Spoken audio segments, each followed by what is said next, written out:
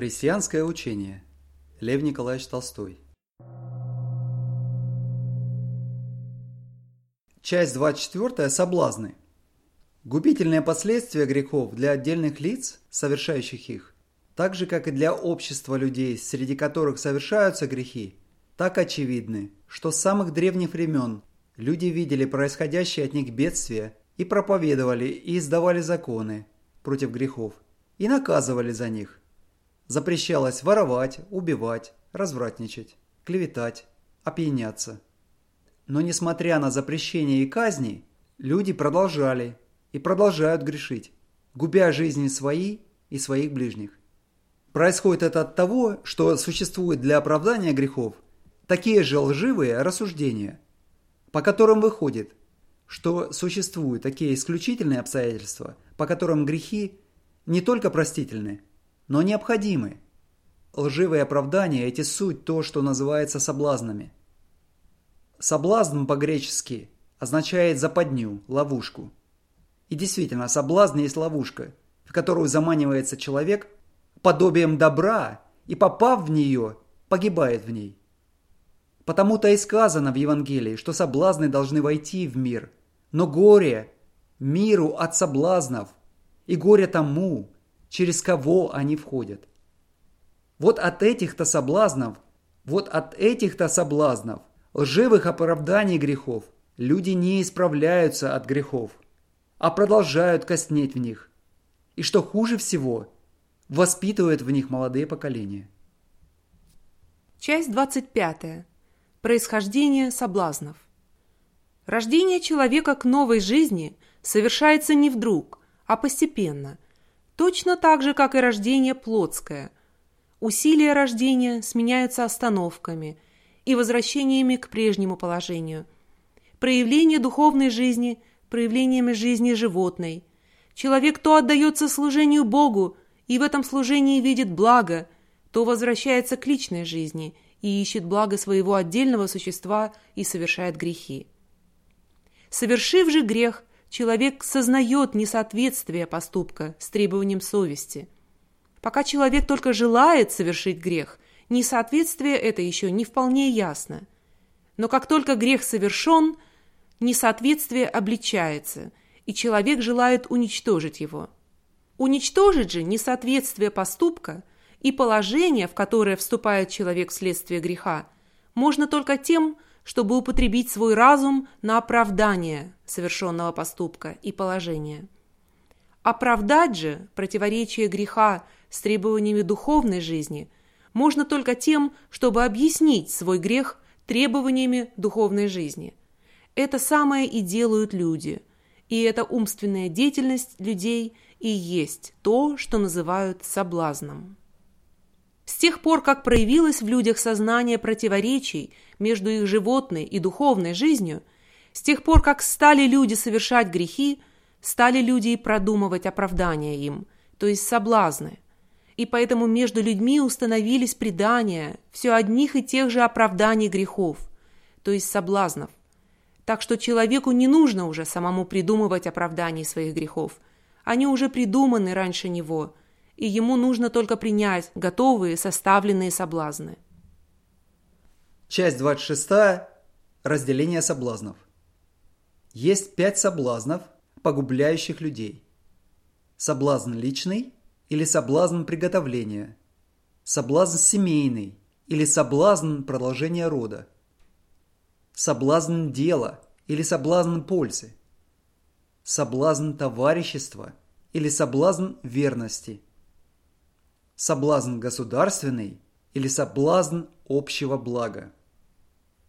Соблазн личный или соблазн приготовления состоит в том, что человек, делая грехи, оправдывается тем, что он готовится к деятельности, которая в будущем должна быть полезна людям. Соблазн семейный или продолжение рода состоит в том, что человек, делая грехи, оправдывает их благом своих детей.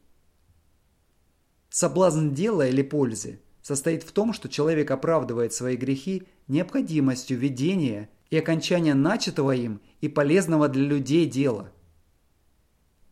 Соблазн товарищества или верности состоит в том, что человек оправдывает свои грехи благом тех людей, с которыми он вступил в исключительные отношения.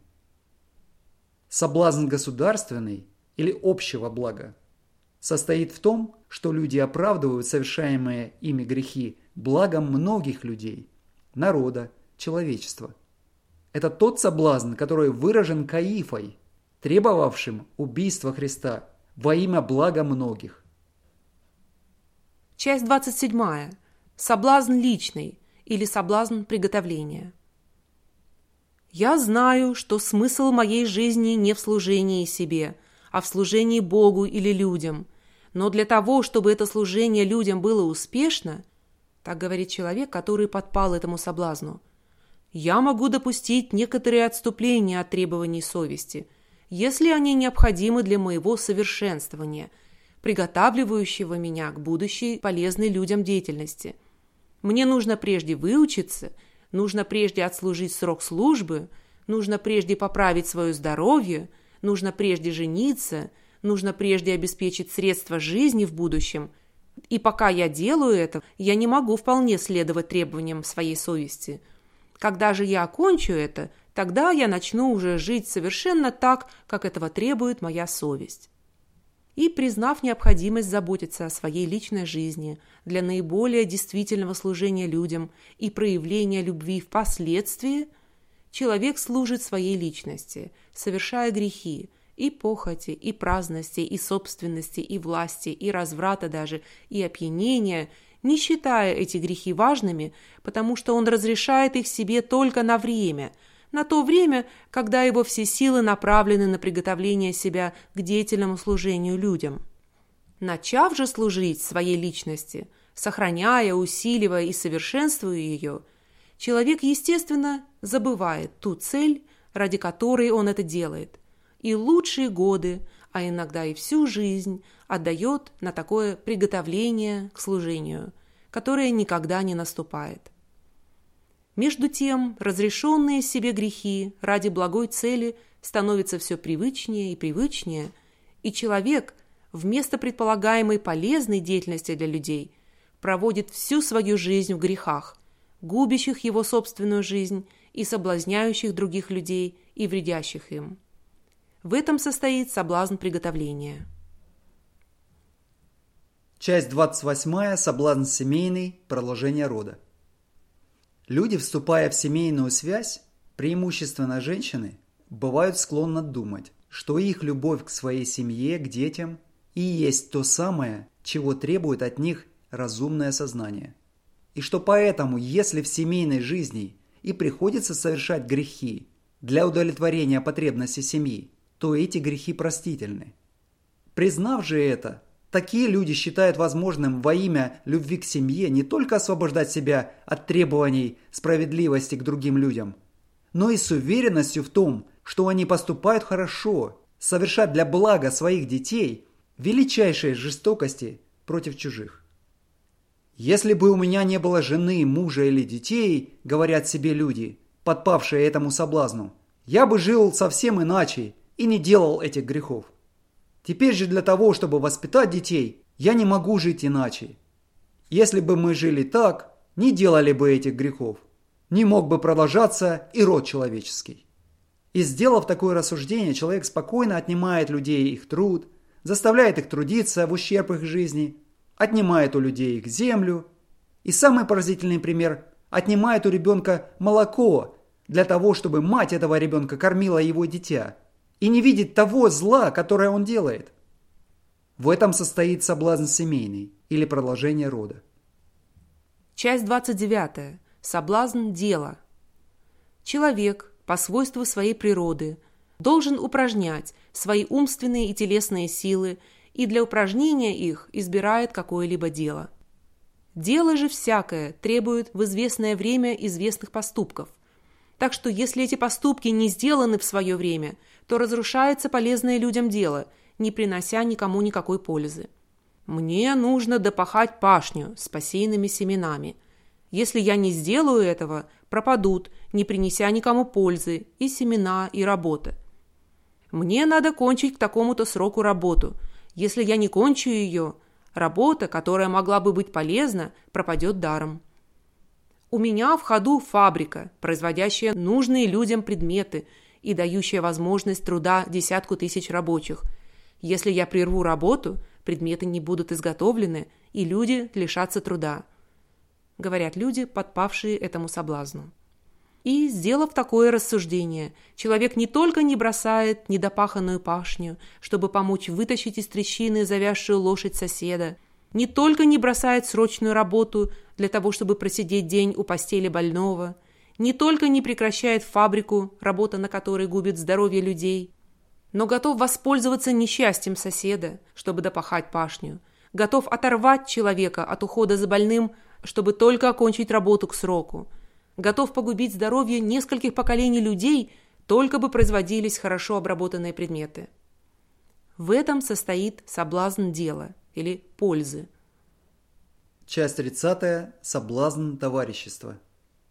Случайно или искусственно становясь в известные одинаковые условия, люди склонны выделять себя вместе с находящимися в тех же условиях людьми из всех остальных и считать себя обязанными для соблюдения выгод этих, стоящих в исключительных условиях людей, отступать от требований своей совести и не только предпочитать выгоды этих своих выгодам других, но даже делать зло людям, только бы не нарушать верности к своим. Люди делают явно дурное дело, но это наши товарищи, и поэтому надо скрыть, оправдать их дурное дело. То, что мне предлагают делать, дурно, бессмысленно, но все товарищи решили это, и мне нельзя отстать от них. Для посторонних это может быть страданием, несчастьем, но для нас и нашего товарищества это будет приятно, и поэтому надо поступать так. Товарищества такие бывают самые разнообразные. Таково товарищество двух убийц или воров, идущих на свое дело и считающих более обязательной свою верность товарищам для совершения предпринятого дела, чем верность совести, осуждающей предпринятое дело. Таковы же товарищества учеников учебных заведений, рабочих артелей, полков, ученых, духовных лиц, королей. Все эти люди считают верность установления своего товарищества обязательной верности требованиям своей совести по отношению ко всем другим людям. В этом состоит соблазн товарищества или верности. Особенность этого соблазна состоит в том, что во имя его совершаются самые дикие и бессмысленные поступки, вроде наряжания себя в особенные странные одежды и приписывания этим одеждам особенного значения, и поступки вроде отравления себя вином, пивом, и очень часто во имя этого же соблазна, вызывающего враждебность одних товариществ к другим, совершаются страшно жестокие поступки – драки, дуэли, убийства и тому подобное. Часть 31. Соблазн государственный.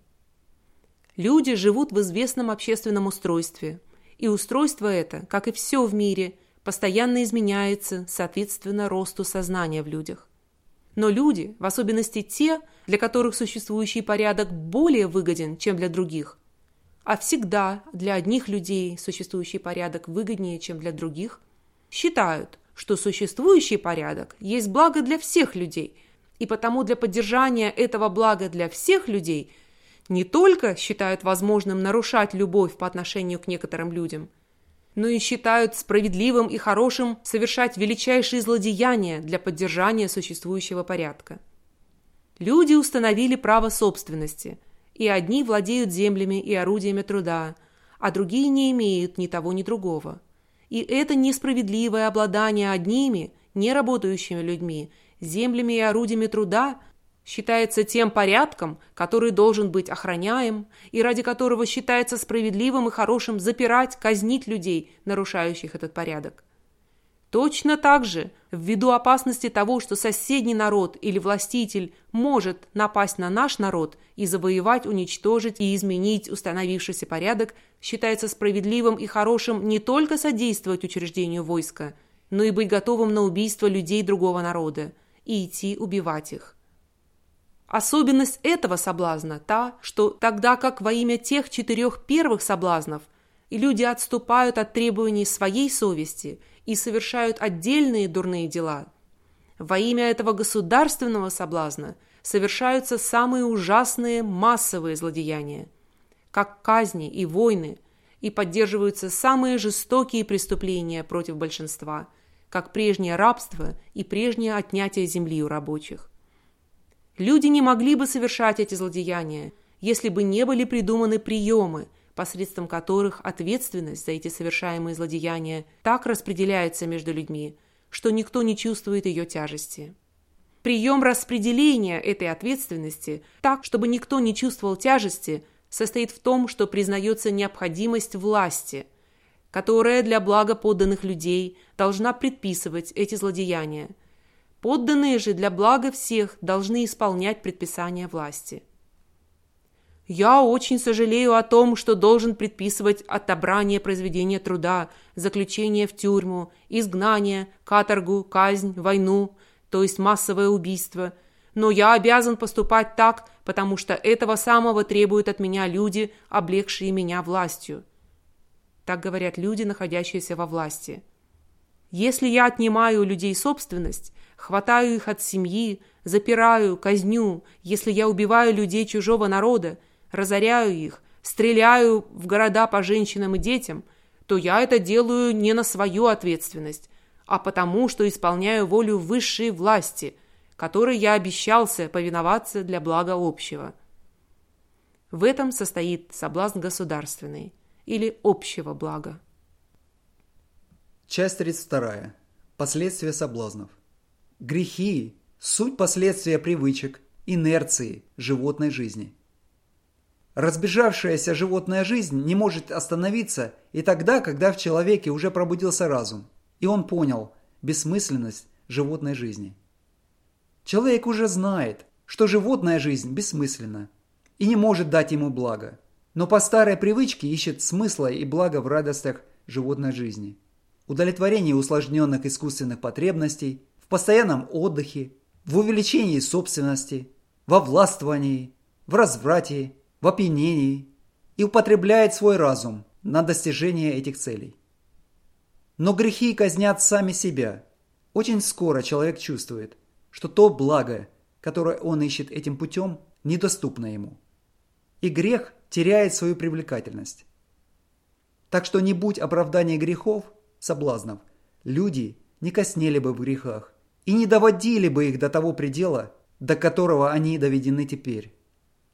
Не будь соблазнов приготовления, соблазна семейного, соблазна дела, соблазна государственного, то ни один самый жестокий человек не мог бы среди нуждающихся, умирающих от нужды людей, пользоваться теми излишествами, которыми пользуются теперь богатые люди. Не могли бы прийти богатые люди к тому положению полной физической праздности, в которой, скучая, проживают они теперь свою жизнь, заставляя часто старых, малолетних, слабых делать нужную им работу. Не будь соблазна собственности, не могли бы те люди без смысла, без цели тратить все силы своей жизни на все большее и большее приобретение имущества, которое не может быть употреблено. Не могли бы люди, страдая от борьбы, вызывать ее в других. Не будь соблазна товарищества, не было бы и сотой доли того разврата, который существует теперь. Не могли бы люди, так очевидно и бессмысленно, губить свои телесные и умственные силы опьяняющими веществами, не увеличивающими, но уменьшающими в них энергию. От грехов людских и нищета, и задавленность трудом одних, и пресыщенность и праздность других.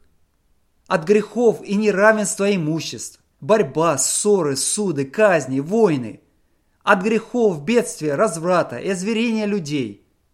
Но от соблазна установления освящения всего этого, узаконения нищеты, и задавленности одних, и пресыщенности, и праздности других, узаконения насилия, убийств, войн, разврата, пьянства и доведения их до тех страшных размеров, до которых они дошли теперь.